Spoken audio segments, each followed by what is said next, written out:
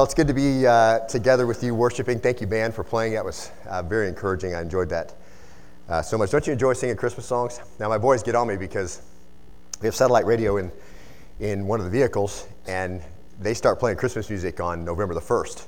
And so I'm all over that because I think there's way too much Christmas music for the limited season in which we play it. And so I just listen to it constantly. One of my boys gets in there, he's like, "Dad, I cannot listen to this. I've made a commitment not to do it till after Thanksgiving." How many think you're not supposed to listen to Christmas music till after Thanksgiving? I know some of you do. Put your hand up. You said it on Facebook like 20 times. All right. So anyway, but I'm the opposite of that. There's way too much Christmas music for the time. All right, let's turn in God's Word to 1 Corinthians chapter 15. It's a fantastic passage. I know that we didn't make it far last time, and I'll just warn you up front, we're not going to make it far this time either. But the opening two verses are so imperative that we understand the dichotomy that they exist really between the two. Let's just read those, if you would. It'll just give us, we're going to read them again here in a minute as we break them down. But look at 1 Corinthians 15:1. It says, "And now I make known to you, brethren, the gospel which I preached to you, which also you received, which also you stand," verse 2, "by which also you are saved, if you hold fast the words which I preached to you, unless you believed in vain." It really sums up the passages we're going to look at today. They are, I think, of imperative importance. And really this next topic we're going to look at all the way through 1 Corinthians 15 centers on the resurrection. 58 verses. Very exciting passage full of really fundamental truths for us, for the believer to stand on, to be very secure in. These are the passages that people want to hear, a number of them, when a loved one passes or when they are themselves in some serious health straits. It reminds us of the victory that was found in the resurrection and how that transfers and the ripple effect of that resurrection to us and all that the Lord had intended through that resurrection for us to benefit. And so it's going to take us a while to get through that. I'm sure that's no surprise to you. But we've broken this down. It's a handhold so that you can know, and you can even mark them in your Bible, and some Bibles are divided in some ways this way. But the first section is the section we're on now, verses 1 through 11. That's the resurrection reality. That's the reality of the good news that the tomb is empty and a number of those things that are foundational that Paul wants to make sure that are clear in the message and presentation of the gospel. Then really in verses 12 through 20, we see the resurrection hope, a deliverance of our sin. And that is our hope, isn't it? And without that resurrection, we are of all men most to be pitied. And we see in verses 21 through 28, resurrection authority over death. The thing that everybody fears, the thing everybody desires. Well, I don't say everybody. If you're a believer and you understand death and that transition that occurs from the shadow to the reality, it's not a fear. Really, I think the fear is that it'll hurt or that it'll be over an extended period of time. But resurrection authority over death. And then we see verses 29 through 34, a resurrection motivation to live and to witness and to endure. What the resurrection translates into as it results in our actual action. And then verses 35 through 49, a resurrection transformation of our fleshly body. And Paul really defines what that looks like and the different kinds of flesh. And it's a remarkable passage that clarifies a number of things. And then verses 50 through 58 is the last section, the last handhold, if you will. That's resurrection triumph. That's our final victory. And so that's really how we're going to work our way through the passage, how I've kind of structured it in my own thought process so I can work through these things. I think this is, in some respects, give or take, how Paul has structured it. And so that's as you go about studying the Word of God, you can see how the writer many times has put the passage together, and you can pick those things apart. You don't have to manufacture some kind of outline that forces the Bible into some kind of mold that it doesn't really take on easily. You can just follow the passage and the thoughts of the author, and that's what we're going to do.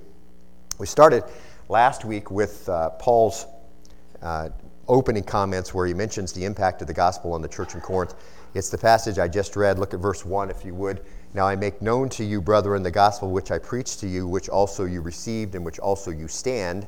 Verse 2, "by which also you are saved, if you hold fast the word which I preached to you, unless you believed in vain." And so as we started that passage, we see Paul saying, I'm currently telling you what the gospel is. So he's going to make it clear.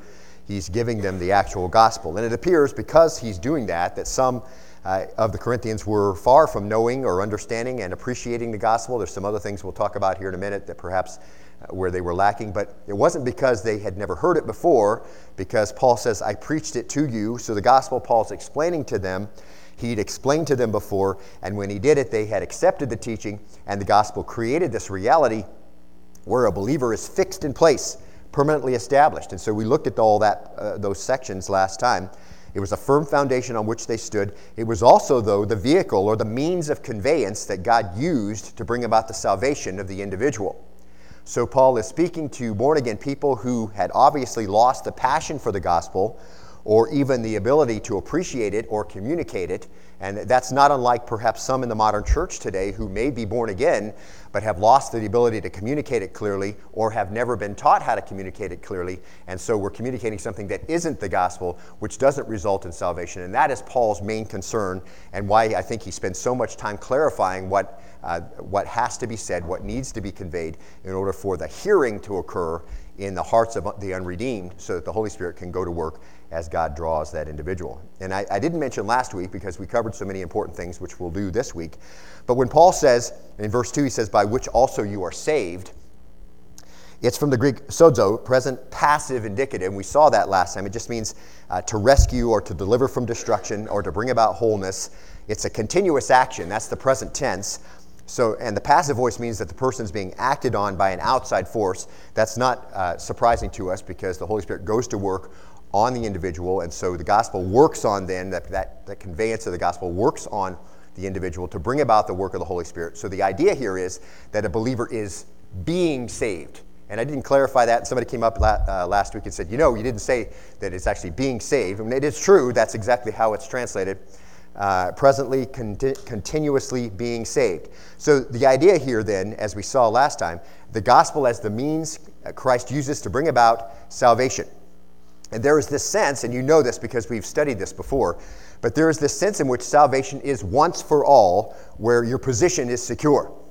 Very similar to Galatians 3:13, a passage you're very familiar with. Christ redeemed us from the curse of the law, having become a curse for us. And there it's aorist active indicative. So in other words, in this, there's an act that occurred at the past, sometime in the past. It's a completed act. Christ redeemed us. You are redeemed. It's a secure, actual, factual position that you have. And salvation certainly takes in that meaning.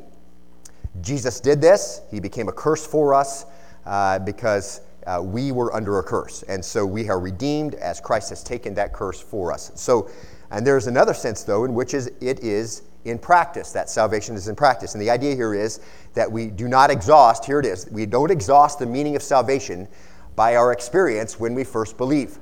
Which is why I say that to you often, and when we have someone who desires to come into membership, part of their that process is to explain to us what salvation is. And so that has to include certainly this past act where you were redeemed, but it has a present reality in your life, the actual transformation, as Jim talked about 2 weeks ago, that's going to occur after you come to faith, that Christ is continually saving you. It's a past completed act, and there is this process of salvation continuing. So it's not a history lesson, and so you should see you should be seeing then the continuing work of the Holy Spirit in your life, taking control of your thoughts, taking control of your actions, those kinds of things sanctification does over time.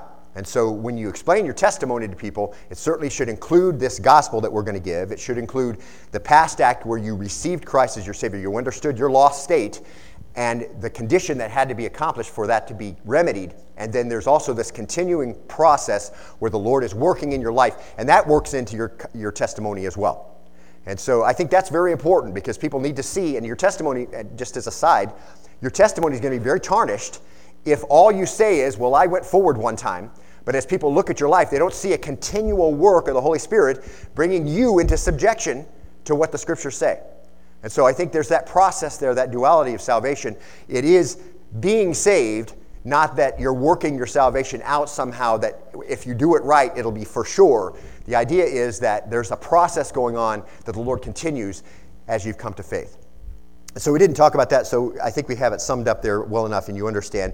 And Philippians 1:6, I think, sums up that second part that we talked about. It says, for I'm confident of this very thing, you know the rest of this, that he who began a good work in you will be what?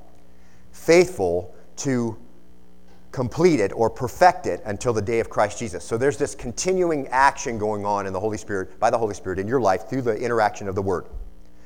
So the gospel comes to the church in Corinth through Paul's witness in the synagogue, and what was said by Paul in the presentation then was of utmost importance. And we're going to see then further into this passage how important that really was. So, because what was said gave a hearing to the true gospel and gave the Holy Spirit an opportunity to go to work in the hearts of the unredeemed to bring about a confession of important facts that we saw. Now, last time we looked at, just briefly, we won't do it again, Romans 10, Paul says much the same thing. It just describes this process of the gospel.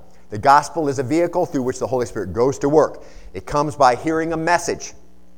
A message must be given. It's an essential element in evangelism. The truth must be communicated, and the facts have to be clear. And I think it's very important that we're even going through this now, because in just a couple of hours, we're going to be doing that on the main street in Rustburg. Many of us are going to be giving out the gospel. Make sure the facts are clear. If someone is saved, if someone calls on the name of the Lord, if someone believes and confesses, listen, beloved, it'll be as a result of hearing the clear message of the gospel. They may do something else if the message isn't clear, but it won't result in salvation. It'll result in a false security. We're going to see that in just a minute. So, Romans 10:17 makes it abundantly clear that faith comes by hearing, and what? Hearing by the word of Christ. And so it's not even nebulous. It's very clear. Faith comes by hearing, hearing by the word of Christ. And then Paul defines what that gospel is very clearly and boils it right down to the bare facts that must be communicated for people to hear and have a hearing and for the Holy Spirit to go to work.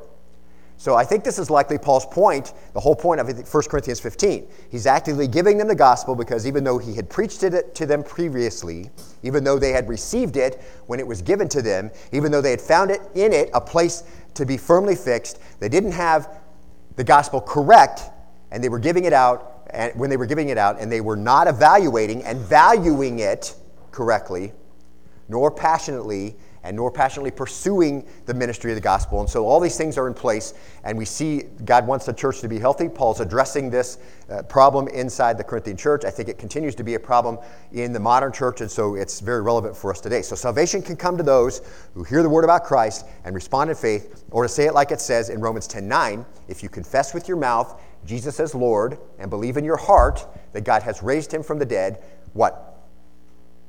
You will be saved. That's right. So the gospel comes, it acts on an individual, it creates substance in the confession. So there has to be some kind of substance. Confessing Jesus with your mouth as Lord and believing in your heart God raised him from the dead. It's not just believing in believing, okay? Or believing in faith or whatever. It has to be believing in substance. And so it creates a substance in the confession. There's specific information that is conveyed by the gospel that Paul preached that must be confessed, and that word means to say the same thing, like we saw last time. So we have to say the same thing in the confession that God says about Jesus. We have to say the same thing then that Jesus says about himself. We have to say the same thing that the scriptures say about Jesus. And that is that Jesus has all authority. That's what it means. If you confess with your mouth Jesus is Lord. Jesus has all authority. That's what God says about him. That's what Jesus says about himself. And that's what the other scriptures say about Jesus. We have to confess that or say the same thing that those sources say. But we can't do any of that, of course, and we want to keep this in mind, unless the Holy Spirit is at work, because a dead person can't confess anything. So the Holy Spirit has to go to work, but the gospel contains a substance that has to be there. So the Holy Spirit goes to work, but the opportunity for the Holy Spirit to go to work and the opportunity to confess, according to Paul, comes through the gospel. We just saw 3 sources that clearly say that. So it's not even in any question. So, confess with your mouth Jesus is Lord and believe in your heart that God has raised him from the dead. You will be saved. So why did the Holy Spirit lead Paul to isolate this? Believe in your heart that God raised him from the dead. Well, because this, and we saw this last time, the physical bodily resurrection from the dead demonstrates that Jesus was who he said he was and did all that he said he came to do. It's an argument from the greater to the lesser. It was the authentication and the verification of the ministry of Jesus. That's why it's isolated. And the scriptures tell us this so clearly. You're doing more than just believing an isolated historical event. Your heart will avow all that the resurrection is intended to avow, and you believe in your heart the verification of all Jesus came to be and to do. So salvation comes through the vehicle of the gospel. The Holy Spirit goes to work so that a person can believe from their innermost being that God has raised Jesus from the dead, which verifies everything that Jesus said about himself. And a person must confess then that Jesus has all authority over their life, and they willingly submit to that authority. That is the substance of the gospel. Now, salvation can come to those who hear the word about Christ and believe and confess. Salvation can come to those who hear the word about Christ and call on his name, to use another passage we're going to see in a minute. Salvation can come if someone does those things. But here's the important part, okay? The knowledge comes before faith or believing or confessing. Knowledge comes before calling on the name of the Lord. And that's that bridge, if you will, to false profession. There's a knowledge without the heart confession. And we're going to see that in just a second. Obviously, then, our job in evangelism is the same as Paul's was back in Corinth and over in Rome, and that's to present the message. Not manipulate people, not somehow pull on the heartstrings and hope that they'll respond somehow in emotion. That's not it, okay? Now, there is emotion connected, because when you feel sorry for your sin, you can get emotional about it. You're sorry for your wasted life. Paul says, what did you do before salvation for which you're not ashamed? And all of us can say, nothing. And some of us can say, including me, I've done a bunch of stuff after salvation of which I'm ashamed, except Jesus took the shame, didn't he? And forgave all my sin. So the idea here is this. Our job of evangelism is the same as Paul's. We don't come up with our own message like the Corinthians were obviously doing, or forgetting the most important facts in our testimony and forgetting how important the simple gospel message was, but just to present the message so that people have the appropriate hearing. And on that hearing, according to the first part of the verse, faith can act. And that's how that works, see. You're not responsible for their response. You're only responsible for your communication. And their response is going to rely on the Holy Spirit and God's sovereignty in the life of that individual, drawing them to salvation. But your job is to give out this message. So, present the message so people can have the appropriate hearing, and on that hearing, faith can act. Now, the power of the gospel, the death, burial, resurrection of Jesus, is constantly bearing fruit. It's of primary importance. We saw that over and over again. And so it does work. We're to deliver it clearly. It's available to the entire world, and that full message is being delivered by faithful missionaries all over the place. So, and no matter where it's given, it can be understood, and its impact cannot be overstated. So these things are very, very important. Now, according to Paul in 1 Corinthians 15:2, this has been the experience of the Corinthians. They were saints, according to chapter 1. Then Paul gives this condition in this last part of verse 2, and this is where we're going to spend our time today. He says this. If you confess with your mouth, then that's not where we're supposed to be. Let's go to the next one. If you hold fast the word which I preached to you, unless you believed in vain. And this is the qualifying statement that we are going to start with this week and kind of work our way through and support. Now that word hold fast, kata kete, used as a sailing term to check a ship's headway or guide a ship on the right course. And the idea is that the life then of the individual who has heard the gospel continues, here it is, to be guided by the gospel. That's the continued proof of salvation. It's not something that you personally do. It is something that is manifest in your life and the lives of those who truly believe. See, before you came to faith, you didn't desire the gospel, nor did you desire to follow God's law, nor could you have done it, even if you would have desired it. But when you're changed, there is a new desire to follow what Christ says, given to you in the new life that's been put in you. So you desire to follow, and you may not do it perfectly, and I certainly don't, but you desire to do it perfectly, and you desire to do it better, and the Holy Spirit's working then in your volition to let the Word of Christ dwell in you richly to produce that kind of fruit. So the idea here is this, that hold fast is this continuing proof of salvation. It's present, active, indicative. So a continuous, habitual action the believer is involved with of letting the word of Christ dwell in you richly. It is the mood of reality. So inside that marvelous tension of the sovereignty of God and salvation, we have this interaction of man's volition, which on this side of eternity can be very difficult to pin down to our satisfaction. We have this warning from Paul, and really it just sums up what the scriptures teach us, and that is that if people profess to believe the gospel, but have not given and are not giving due consideration to what that implies and what it demands, they don't really trust Christ. To put it a different way, if they're not holding fast the gospel, they weren't saved to begin with. That's the understanding, okay?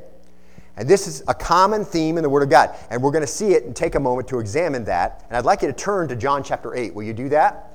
John 8, and depending on the time, we may not make it back to Romans, or to 1 Corinthians 15, too. So we're going to be in the Gospels in a few places and in some of the epistles. John chapter 8, verse 28. Very common theme, a very common warning given that appeals to the volition of men. There's some things going on that will be demonstrated by the volitional effort of the person who has heard the gospel. So, look at John 8, 28, and we'll read through verse 31. And here Jesus is teaching. He's teaching the Jews about why he came, and he's teaching the Jews about the Father, and they don't understand, and they say they don't know where he's from, and then Jesus says these words. Now listen to them. So Jesus said, when you lift up the Son of Man, see where I am? Then you will know that I am he. In other words, he's speaking of his death and of his resurrection, which will prove everything he said before. That's implied there, okay? So when you lift him up, in other words, when you crucify him, that's what he's referring to, and he's going to go to the grave and he's going to rise, it's going to verify everything that I just got through saying. So they're unclear about all of that, but you'll know better when I rise, okay? Now, they're going to know something else about him too, and this is it. And I do nothing on my own initiative, but I speak these things as the Father taught me, verse 29, and he who sent me is with me. He's not left me alone, for I always do the things that are pleasing to him. Verse 30, as he spoke these things, many came to believe in him. So then Jesus was saying, verse 31, to those Jews who had believed him, here it is, if you continue in my word, then you are truly disciples of mine. So there is this verification of a continuing work of the Holy Spirit in the life of the individual over time that verifies what occurred back then. And so what's implied there then is the belief could have been false or the belief could be true. And what will happen is there'll be fruit that's born throughout the course of the life that will verify what's occurred. So that's the same, that really is the same thought that Paul is conveying that Jesus conveys first. It isn't enough that you believe some part about me. That's what he's saying to his disciples here. That I'm a miracle worker or that I'm a teacher or whatever, and then you're not really sure, where I came from, and you got all these questions in your mind. It isn't enough that you believe some part about me. Jesus says, you have to continue to believe everything that I say about myself. That's what it means to continue in his word. And the idea here, just obviously in Corinth, there are people who believe that Jesus was the Son of God. There are people who believe that he died on the cross. There are people who believe that the grave is empty. But they don't have any saving faith because they have not embraced from the deepest part of them all that the resurrection means. That's what it means to confess through their mouth Jesus is Lord and believe in your heart that God has raised him from the dead. Everything he said about himself and all that implies is verified by this resurrection. Now, there's another very important illustration here in James 2:19. You don't have to turn there. I'm going to have you turn to another passage here in a minute. I'll put it on the screen. It's pretty direct and to the point. Again, saying the same thing that Paul said, saying the same thing that Jesus said before Paul. Here's what James says. You believe that God is one. You do well. The demons also believe and shudder. And so this is illustrated really well in James 2. It indicates then that there's a superficial kind of faith. You can see that in your notes if you're a note taker. A superficial kind of belief. An intellectual acquiescence. In other words, the knowledge came, so the gospel communicates that knowledge that we're supposed to communicate. So the knowledge comes. There's an intellectual acquiescence, if you will, that lacks the obedience to everything else Jesus said about himself. So it doesn't have the continuing fruit. That's what Paul said. That's what Jesus said. If you abide in my word, right? And Paul said a number of places that very same thing or words just like them. So there's this intellectual acquiescence, if you will, that lacks the obedience to everything Jesus said about himself. The same idea as in John 8, continuing in the word. Instead, this belief is dead, according to James 2:26. It's a shallow, understand the facts kind of belief that doesn't save. Now, let's look closely at this in some detail. James says this, you believe that God is one. Now, that is a reference to the Shema. That's the word for to hear. That's something the Jews would say out loud. They would quote on the way to the feast days. Deuteronomy 6:4-5 is where we find that. It says this. It's a number of places where we find it, but here's one of them. Hear, O Israel, the Lord is our God. The Lord is one. Verse 5, you shall love the Lord your God with all your heart, with all your soul, with all your might. Really the Jewish confession of faith, if you will. along with Deuteronomy 11, 13 through 21, which is binding God's law on your hand and forehead and being careful to teach your children. All these passages we've gone through as we've gone through the family teaching, always at all times doing those things. But James is referring to Deuteronomy 6, 4, which is another way of saying the Lord is our God, the Lord alone. So the word one is the Hebrew word for unity, and it's really a clear and concise statement of monotheism. So the truth that Yahweh was the one true God. So James 2:19, then just drawing on that obvious part of Jewish culture, says this. It says, you believe that God is one, you do well. The demons also believe, and they shudder. So, in other words, he simply says, if you believe that Yahweh is the true God, that's good. The demons believe that, and they shudder. Demons are orthodox. They certainly know that God exists. They know that Christ came. They know much more about all of that than people do. James is just comparing people who believe, people who would quote the Shema, if you will, and he says that that kind of faith is a dead faith. It's illustrated as knowledge common to a demon. It's the same kind of faith that demons have. So what kind of belief can be dead? What kind of belief can be what demons believe? What kind of belief can be the kind of belief that doesn't continue in the Word or hold fast to what I told you or how the other things that we just got through saying? Well, here's some of them, and we'll just make some connections here. You can fill these in if you'd like in your notes. The kind of belief can be demon faith, can be dead faith, can be not holding fast, can be not abiding in my word, that kind of thing. Well, demon faith can have the right theology. You think they're foggy on who God is? Absolutely not. They know God's nature better than living humans do. That's for sure. They've been around God and his nature since they were created, a long time before humans were created. Demons are monotheists. They know there's only one God in three persons. They're not foggy on whether Allah is really God and all that. Okay, no questions there. They know who the true God is. They're not foggy on any of that, okay? According to Leviticus 17:7, Deuteronomy 32:17, Psalm 106:37, demons have been impersonating all the other false gods all the way up until now. So not only do they know who the true God is, they're good at impersonating false gods to deceive people. Demons are more intelligent than humans. They've been around longer than humans have. Demons were around before the creation of the world when God made them, and because of that, they've seen more of God's work than all the men who've ever lived combined. They have supernatural knowledge of the spirit world. They have a supernatural knowledge of the eternal realm. They have more than a superficial grasp of theology. Demons have seen the saving power of Christ. They have seen Jesus' miracles. They know what Jesus can do. There's no question in their mind that he is able to do all that he says he's able to do. You understand? That's still not saving faith, is it? Understanding that knowledge doesn't produce salvation. They were here on the earth when he was here. They know that he rose from the dead. Some of them were in chains when he conquered death, and he went down into the pit to show them he was alive. And because of that, demons are afraid of judgment. Did you know it's possible to be afraid of judgment and not be saved? Did you know that? In fact, most humans are afraid of some kind of judgment. In fact, if there's any natural catastrophe anywhere around the world, what's the first question most people ask? Is this God judging us? There's always something in their mind that thinks that maybe there's some quid pro quo going on here, that you've stacked up a whole bunch of stuff and now God's taken a little back.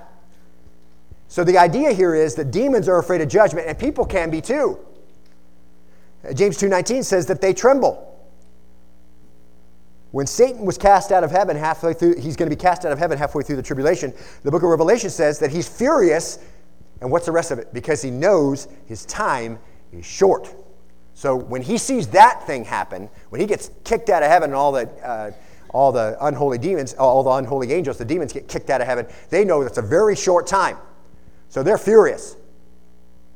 The demon on earth during Jesus' time begged him not to cast them into the pit. Have you already come to cast us into the pit? They know the timeline. They've got an idea about what's supposed to occur. They knew Jesus was a little early. You're not coming to cast us in the pit already, are you? Demons know all about men. They understand men are sinful. Do you think they're foggy on whether or not you really have any sin in your life? They've been watching you from the start. They're the ones who accuse constantly you before the throne.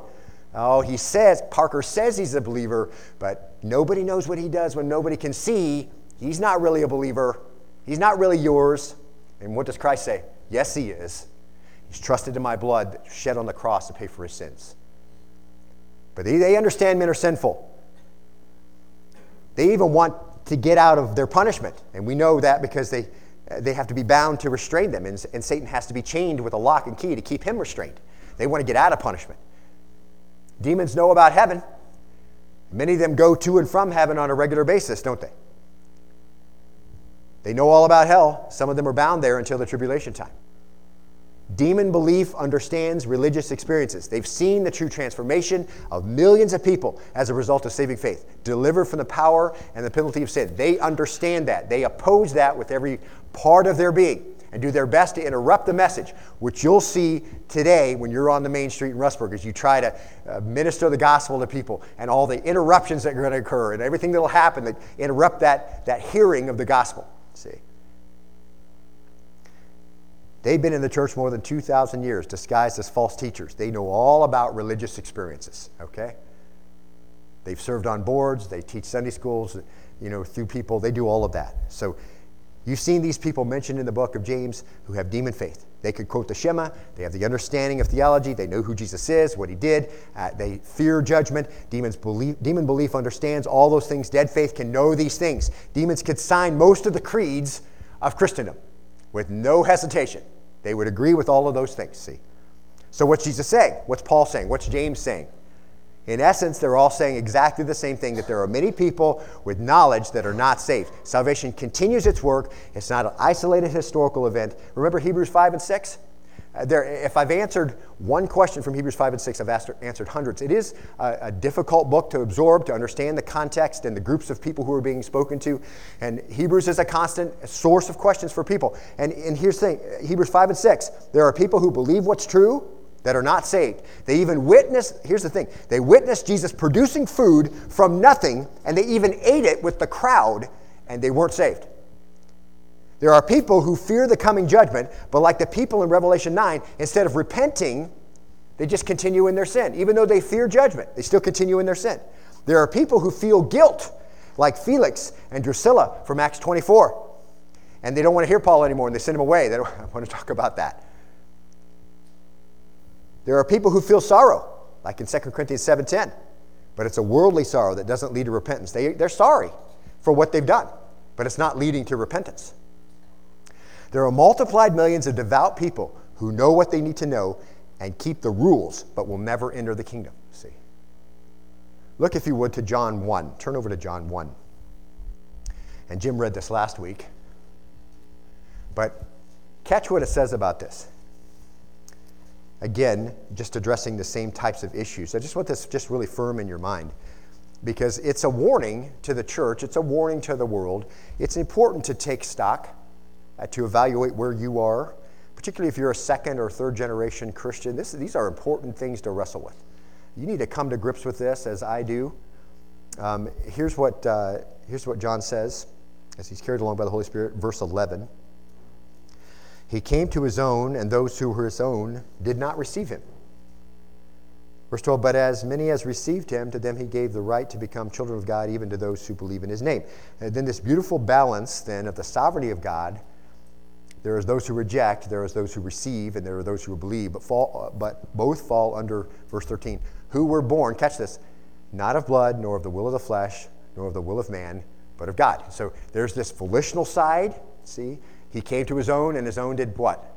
They willfully rejected. Now the Corinthians didn't do that, right? They received. That's what we saw in 1 Corinthians 15:1. They received the message. But Jesus came to his own. They did not receive him. And certainly verse 11 is the case for Israel, right? I mean, they did not receive him. It's not that Israel was indifferent to God, right? They cared a lot about God. They pursued God. They had a zeal for God, if you will. They had a keenness for the Scriptures, but not according to faith, see? They sought God, but in the wrong way. They had a zeal for God, but not according to righteousness. But when it comes right down to it, as disbelief is explained for us from the Scriptures, it really comes down to one thing that really applies to everyone. What is it?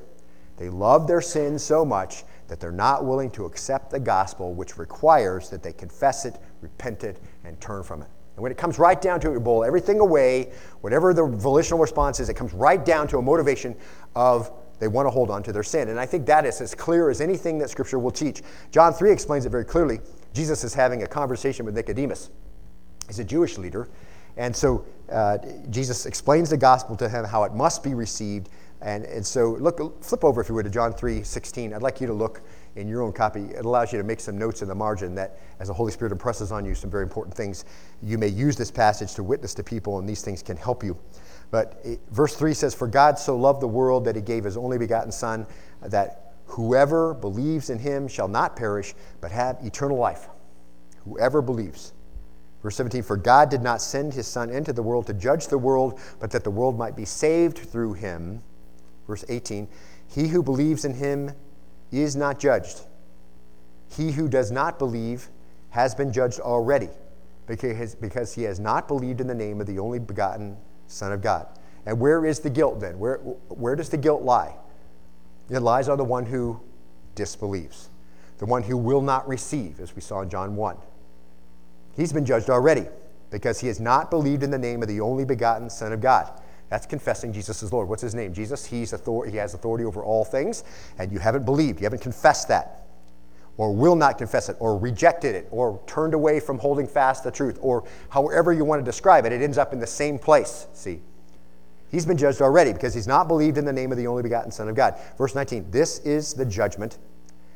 And here's where it boils right down to, if you haven't received it, if you didn't believe it, if you rejected it, if you won't hold fast the word, whatever it is, okay?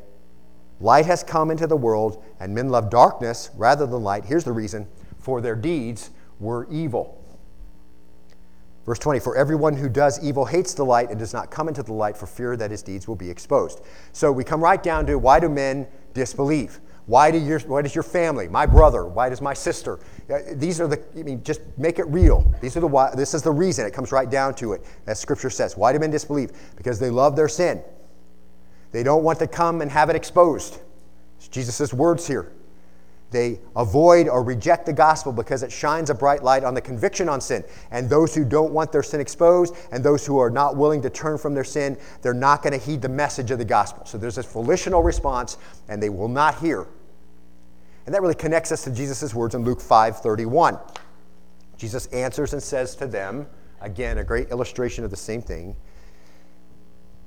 "It is not those who are well who need a physician, but those who are sick. I have not come to call the righteous, but sinners to repentance." As long as people think that they're okay, and this can be the way that they're expressing this: I don't want to turn from my sin, I don't want to confess my sin, I don't want to come into the light, that my deeds be revealed, I'm not going to hold fast the word, I hear the gospel, I understand the message of the gospel, I understand all that Jesus is, I understand the knowledge of things that have to be confessed, but I'm not going to do it because I'm okay.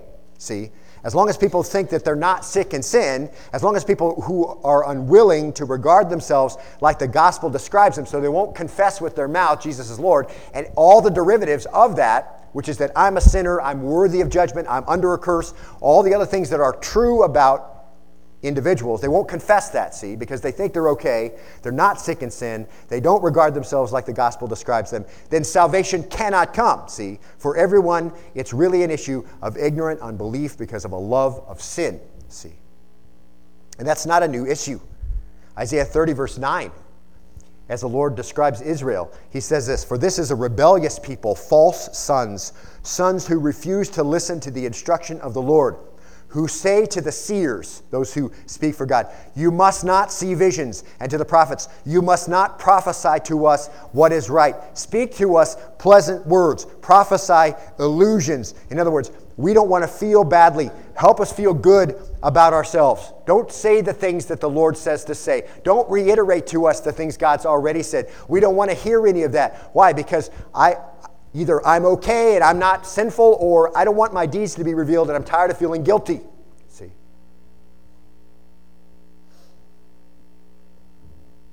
"Get out of the way, turn aside from the path. Let us hear no more about the Holy One of Israel." And that attitude prevails right up until today. And not just with Israel, see? People want to hear lies. They want to hear nice things. They want to be pacified. They don't want to be reminded of their sin, see? They don't want to be embarrassed about what they allow in their lives. They don't want to think about what they should be doing because men love darkness rather than light, like Drusilla and Felix and all those. I don't want to hear about this. I don't want to feel guilty anymore. One of my family members told me a number of years ago, I don't want you to talk about the gospel, and I'm not going to go to church because I'm tired of feeling guilty. My response is, you know what? Jesus took the guilt, see? He took the shame. You can rejoice that you no longer bear it. They didn't want to hear it.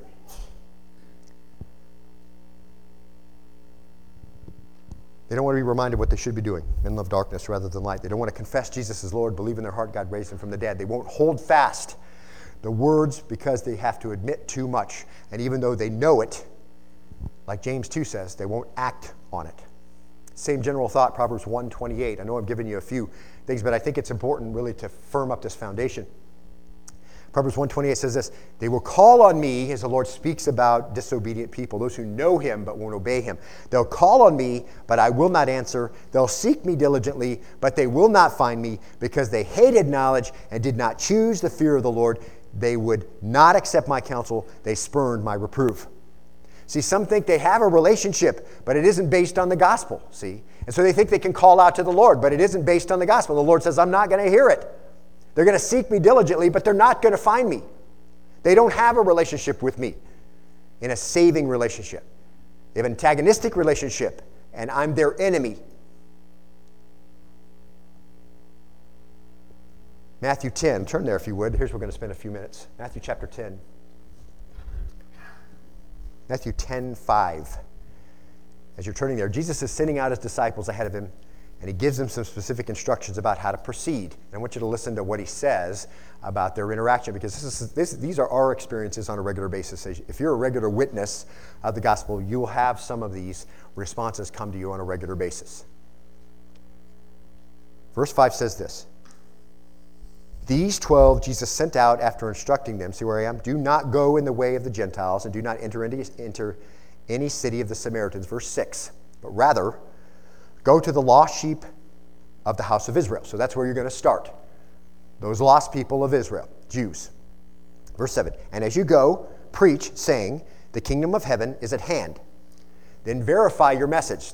We saw this already. Verse 8, heal the sick, raise the dead, cleanse the lepers, cast out demons. Freely you have received, freely give. Verse 9, do not acquire gold or silver or copper for your money belts, or a bag for your journey. In other words, don't take money in for giving out this gospel. I'm sending you out. You're going to give out this gospel. You're doing what I say on a short-term itinerant trip. Make sure you verify the message by doing the things that the Spirit has empowered you to do to verify the message and the messenger, and just do what you're supposed to do, and you're going to come back.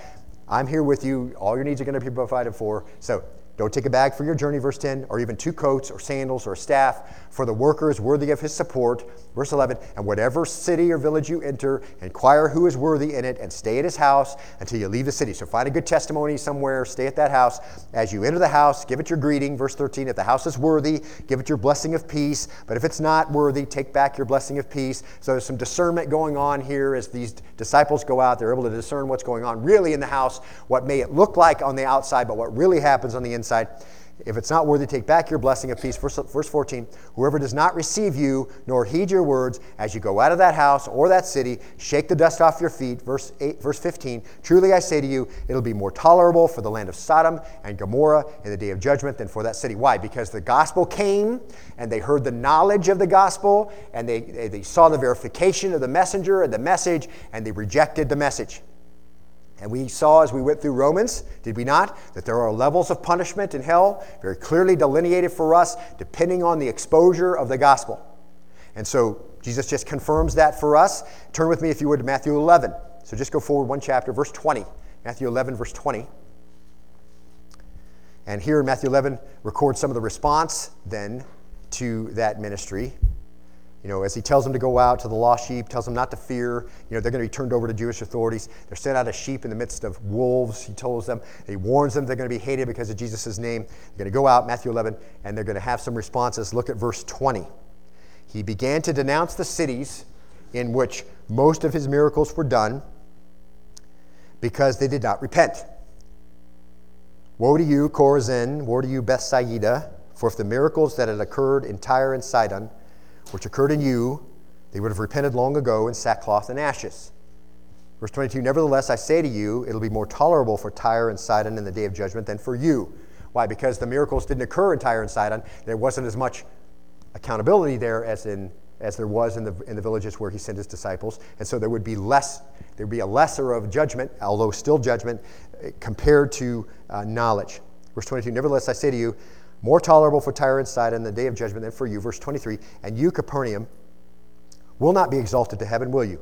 You will descend into Hades, for if the miracles had occurred in Sodom, which occurred in you, it would have remained to this day. In other words, as Sodom, as wicked as it was, would have had the miracles that had occurred because of the gospel and Jesus sending his disciples out, they would have repented. Verse 24, nevertheless, I say to you, it'll be more tolerable for the land of Sodom in the day of judgment than for you. Did they receive the correct gospel? Absolutely. Accompanied by the verification of the sign gifts. Did they abide in the message? No. Did they hold fast to the message? No. They rejected the message. The majority rejected the message. Why? John 7:7. The world cannot hate you, but it hates me because I testify of it, that its deeds are evil. That's the issue. As you boil it right on down, why do men disbelieve? We see it over and over again because they love their sin. They don't want to come to have it exposed. They avoid or reject the gospel because it shines a bright light on the conviction of sin. They don't want to be confronted about their sinfulness. They want to go on and indulge themselves in vice and evil as they always have, and they're going to hate the messenger of the gospel. That's what it comes right down to. And that really describes everyone who willfully won't believe. Remember Romans 1:32, as it addresses a world that turned away from the knowledge of God.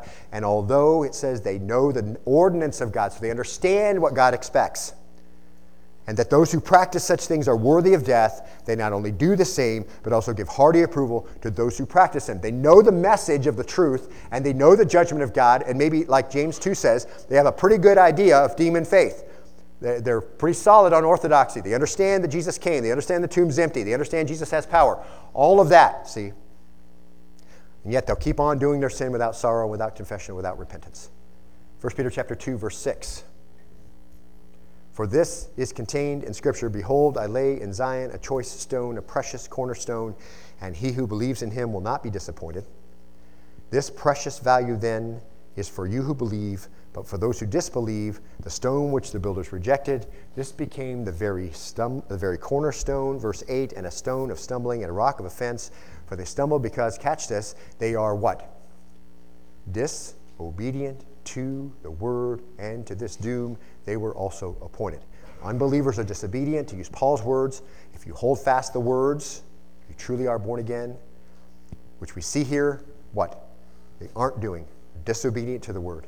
They want to live their lives as they wish to. They don't want the law of God to impinge on their lives. And there's this fearful interaction of God's sovereignty and man's volition going on here. See? Speaking of the glorious appearing of Jesus at the close of the tribulation, 2 Thessalonians 2:8, we see how Paul characterizes the unbelieving again. He says this, then that lawless one will be revealed, whom the Lord will slay with the breath of his mouth and bring to an end by the appearance of his coming. Verse 9, that is, the one whose coming is in accord with the activity of Satan, with all the power and signs and false wonders, talking about the Antichrist and how the Lord's going to slay him, just kind of summing up some of the things we looked at in depth as we looked at Revelation and Daniel. Verse 10, and with all the deception of wickedness for those who perish. Why did they perish? Because they, mark this, did not receive the love of the truth so as to be saved. For this reason, verse 11, God will send upon them a deluding influence so that they will believe what is false. They wouldn't believe what was true. They rejected what's true. Why? Because they love their sin, because they don't want to shine the light of bright light of the gospel on their sin, all those things we just got through talking about. And the obvious outworking of that is they don't hold fast to the truth. They don't continue in the word, all the things we just got through talking about. So for this reason, God will send upon them a deluding influence so that they will believe what is false in order that they may be judged who, mark this again, did not believe the truth but took pleasure in wickedness. See, those that are willfully disbelieving are also willfully choosing to take pleasure in wickedness, and they would not receive the love of the truth so as to be saved. And you'll run into those people today. There are many people who believe what's true that aren't saved. There are many people who fear the coming judgment, but instead of repenting, continue in their sin. There are people who feel guilt and who feel sorrow, but it's a worldly sorrow that doesn't lead to repentance, but leads to death. There are multiplied millions of devout people who know what they need to know and keep the rules, but will never enter into the kingdom. See? So what is needed then? You can have all those things, and that can be demon faith. So as we've seen numerous times, because I don't want to end on this note, I want to end on the other note. And as we've seen numerous times, it's only the desperate ones, the ones who understand that they're sick, the ones who know that they need forgiveness, illustrated by Romans 4:5. He says this, but to the one who does not work but believes in him who justifies the ungodly, his faith is credited to him as righteousness. Not self-righteousness, believes in Jesus, classifies themselves as the ungodly, says about themselves what the Scripture says about them, what God has said, what Jesus has said, what the Scriptures say. His faith that God is who he says he is and has done what he said he did. The ones who desire to abandon their sin or turn from their sin, desire to come to God, say the same thing about Jesus that God says, that Jesus says, that the Scripture says. That's how it is for everyone, see. Romans 10:11, for the Scripture says, whoever believes in him will not be disappointed. We just saw that just a second ago in 1 Peter, didn't we? I love that. He simply points out that it was clear from back in Isaiah's time that it has always been God's plan to save all who believe on Jesus. Isaiah 28:16 makes the general reference to he who believes in it will not be disturbed. Paul lets us know that that includes everyone. They won't be disappointed. A compound word, according to shame. Whoever, it's open to all, whoever believes in Jesus, as Paul has defined it, will never be brought to shame, never be disappointed in the outcome. It always brings about salvation. Simply, it always brings about the work God intended for it to bring about. And just anecdotal evidence, right? I've never known anyone who's confessed and believed who's got to the end and been really disappointed with what happened. Never. I don't think you could probably point out anyone either. Nobody's been disappointed with the result who were truly saved. God's salvation is a proven product, and perhaps you've experienced that in your own life. You could affirm that in your own heart right now and give him praise. Paul doesn't have any fear that the gospel won't work its power on whoever believes. And then the continuing result will be that you abide in the word. My word abides in you. You hold fast to the things that I have given you.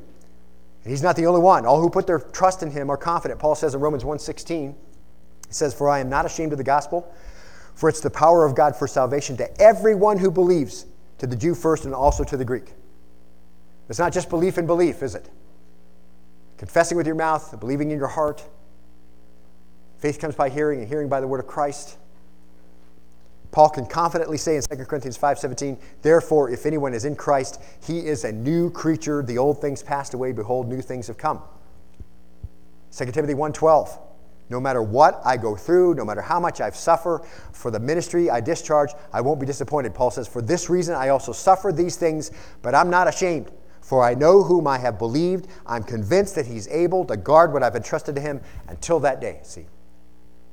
So true salvation comes, and true salvation endures.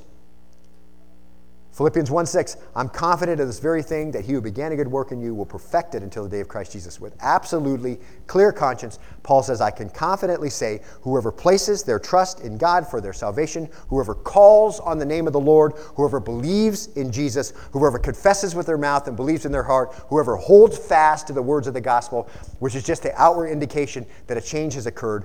Ephesians 3:6 and 7, Paul speaks of this unique ministry given to him by the Lord. And this is what he's referring to in 1 Corinthians 15:2. He says, to be specific, that the Gentiles are fellow heirs and fellow members of the body and fellow partakers of the promises of Christ. How'd that happen? Mark this. Through the gospel, a clear hearing of the gospel, which allowed the Holy Spirit to go to work, of which I was made a minister according to the gift of God's grace, which was given to me according to the working of his power. Romans 10:12, there's no distinction between Jew and Greek. Why? For the same Lord is Lord of all. It's inclusive. It just affirms a few things we've been learning. If you call on the name of the Lord, if you confess him as Lord, he's the same Lord. He's sovereign over all. He's the Lord of everyone. Everyone. And who is Paul referring to as Lord? Jesus.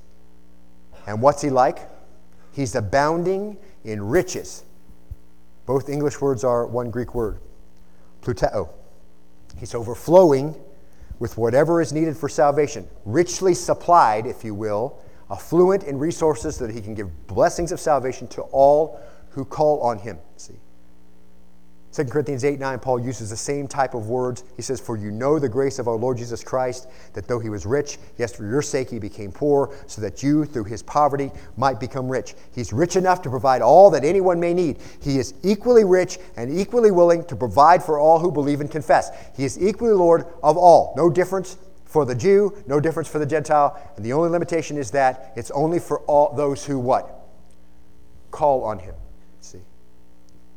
And the word call, epikaleomi, to call for oneself.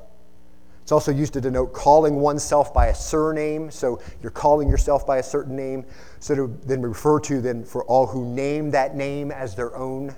See? The idea here is expressing faith toward God. He's already defined that so carefully in verses 9 and 10. And we see in the scriptures a lot of places where God calls men. And here we see in context men calling on God. See? And this title, this is the other side of the work of the Spirit. God in present time for us calls men, and man in response calls on God. See? And what has to occur for that to occur? The gospel has to be clear. It has to be presented in such a way that people can have the hearing. See? It's calling for salvation. It's calling for forgiveness. It's calling for mercy, for grace. It contains those marvelous elements we looked at from Romans 8, 10, 9, and 10. The belief in the resurrection and the confession that Jesus is Lord. And the Holy Spirit goes to work through the gospel.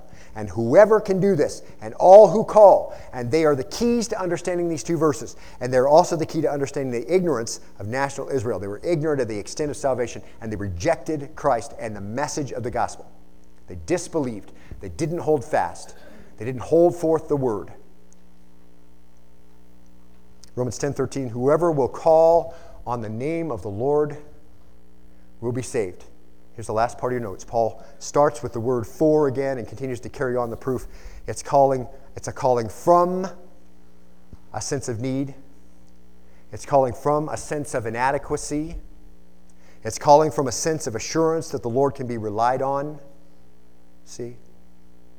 It's calling from those things. That's the motivation of the call, see? Those who call on the Lord that way are saved. Those who call on the Lord that way will hold fast the word. Those who call on the Lord that way will hold the truth that I've given you, see? Future tense, to save or to heal or to make whole. That's salvation in its final state, a complete state. Psalm 99:6, a marvelous passage. Moses and Aaron were among his priests. Samuel was among those who called on his name. They called upon the Lord. He answered them. Those in good company who, like these guys, recognized God's position, their inadequacy for the task. It refers to worshiping the Lord for his glory and for his wonder and for his praise and for his majesty. You call on him for his virtue, his sufficiency, his power, etc. See? You're saying the same thing about Christ that the Word says about Christ, that he said about himself, that God says about him, see? And realizing that it all comes as a result of his sovereign power. Whoever calls on the name of the Lord. It's worshiping the true God in truth and with a true heart, calling on the name. So it's calling from a sense of need, from a sense of inadequacy, from a sense of assurance that the Lord can be relied on. It's calling on the name. That's calling on all that he is, all that he's done, all that he claims to be. The name of the Lord means all that he is, see? All that he is in the essence, that's the essence of his name, see? When the gospel comes, it's an act of faith, trusting what the Scripture has revealed about him, see? It implies that all that we've learned from Romans 10:9 and 10 and what we see from 1 Corinthians 15:2, and all that it takes to be saved, the one who recognizes his deity, that's part of his name, see? The one who respects his authority, that's part of his name. The one who honors his majesty, that's all part of his name.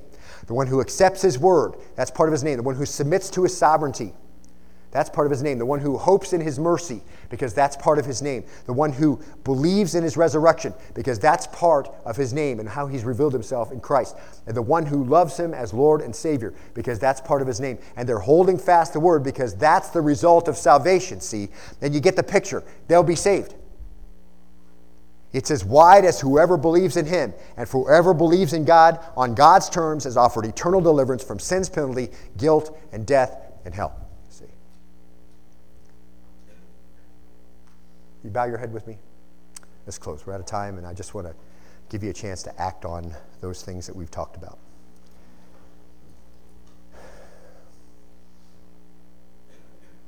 So which side describes you? I have to wrestle with this. You have to wrestle with this. Paul says in 1 Corinthians 15, 1 and 2, don't look around if you would. Just take just a second. Seriously, it'll be 2 minutes and we'll be done. Paul says, I make known to you, brethren, the gospel which I preached to you, which also you received, in which you also you stand, by which also you are saved, if you hold fast the word which I preached to you. Does that mark your life? Have you confessed Jesus as Lord?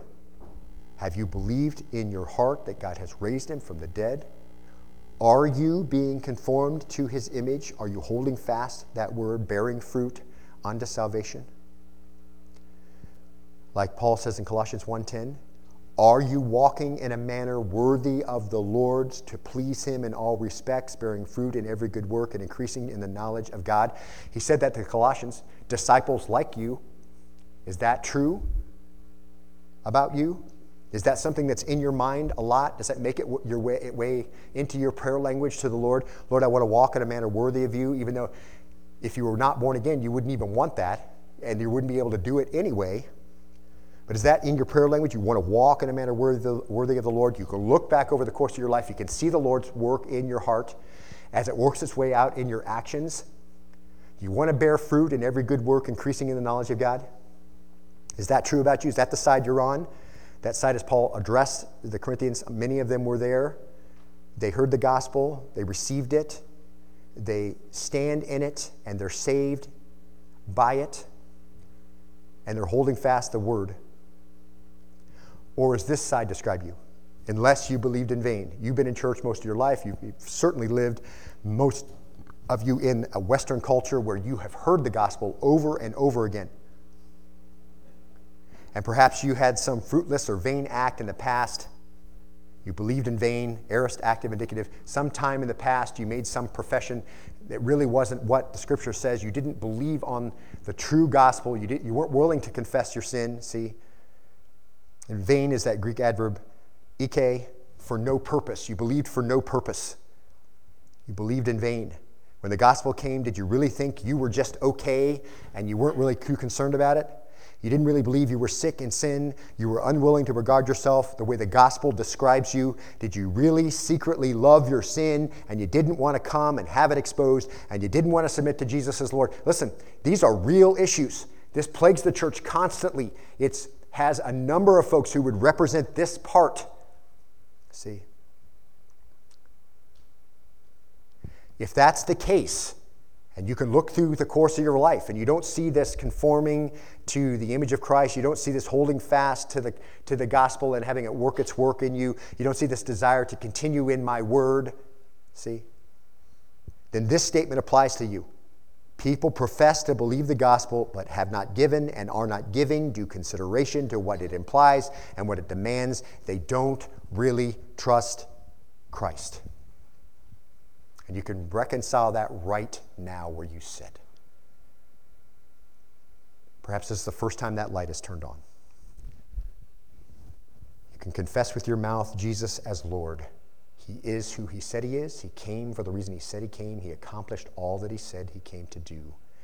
He is in authority. You are willing to give up all authority and all the plans you had for you and all the way you directed your life and all the varnished outside that you've allowed other people to see, but doesn't represent true Christianity, but you can conform because the church has no persecution and you're willing to do it as long as it doesn't cost you anything, see? You can confess all that right now. Don't be too prideful to hold on to a false confession that hasn't resulted in anything in your life. Because, beloved, someday you're going to wish for this day back where you can confess Jesus as Lord, where you can submit to him as with all authority that he deserves, understanding that the resurrection validates everything, even the coming judgment, which you will see if you've believed in vain. If you confessed him as Lord today, would you please take that card from the pew in front of you, confess that there, let us know that's what happened, let us disciple you. It'd be our joy, overwhelming joy, to begin this journey with you, regardless of all that you may have experienced and know and all the knowledge you may have that James talks about. As a new believer, it's going to be a whole bunch of cool stuff that is going to go on in your life. You're going to see some fruit for the first time. The way you interact with people will change. The way you interact with your spouse and your children and people in general. Your motivation is going to change. Your priorities, the Holy Spirit will go to work on all of that. It'd be our joy to help you grow in your knowledge of Christ. Lord, thank you today for your word. Thank you for the clarity of it and how it makes these things that we have talked about so clear. We want to be sure that, even as Paul said, examine myself and be sure I'm in the faith. If Paul said that about himself, how much more, perhaps, should we be considering these things, particularly if we haven't seen the fruit of the Holy Spirit at work in our life, whether by our desire to see him work or because temporarily walking in disobedience, he chastens us so that we'll produce fruit. Either way, we should be seeing it. And if we don't, Lord, let that be a warning. Help us to seek you. I beg you, as Paul said, on behalf of Christ, be reconciled to God. And Lord, we thank you for this opportunity to minister later. Thank you for the fellowship it'll provide for us. Thank you for the chance that we will have to interact with the unsaved. I pray that you'll bring those to us that need to be saved, that need to have the word planted in their heart. And I pray that you'll help us bear fruit, great fruit. Some of them we won't know until we're in the kingdom. And Lord, thank you as we did what Jesus said. We used money, things that pass away, to invest for the kingdom, that we might have friends later in eternity because we took the time and we took the effort and we took the resources to make sure that they heard. I pray that you'll give us favor there. Thank you for the benefit of and the opportunity of participating in the Great Commission. And we pray this in the name of your Son, Jesus, and all God's people said, amen.